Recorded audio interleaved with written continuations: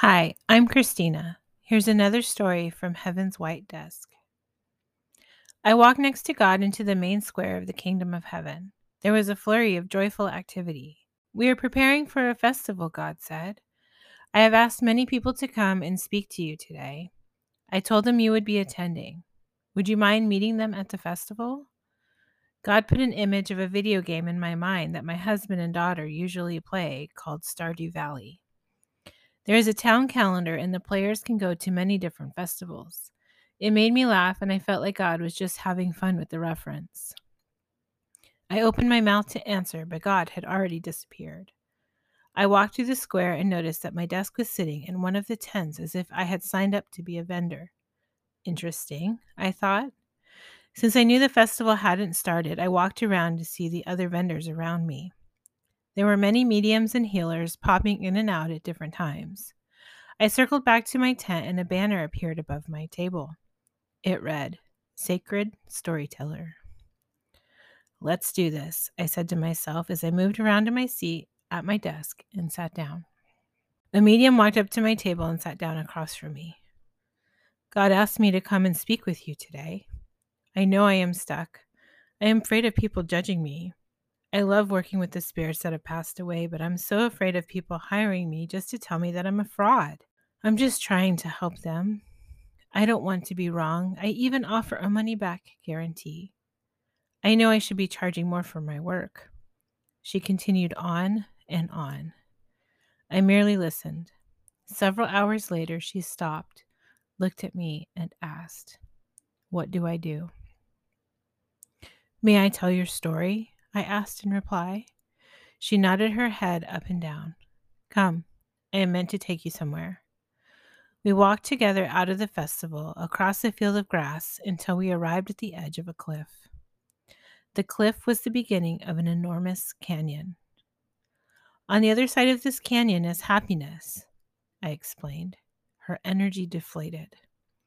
The canyon represents your fears. A small tear formed in the corner of her eye. There's no way I would make it through the canyon, Christina, she said, shaking her head no and taking a small step backward. I placed my hand on her shoulders and turned her around. A few steps in the new direction was the flower garden. What if, I paused, what if the path that you think is before you, I turned her back around to show her the canyon, is the path that you have forged in your mind because of all the fears you have about what you think is the next step in the direction that you should go, and not just a step in the direction that you would like to go. I turned her back around.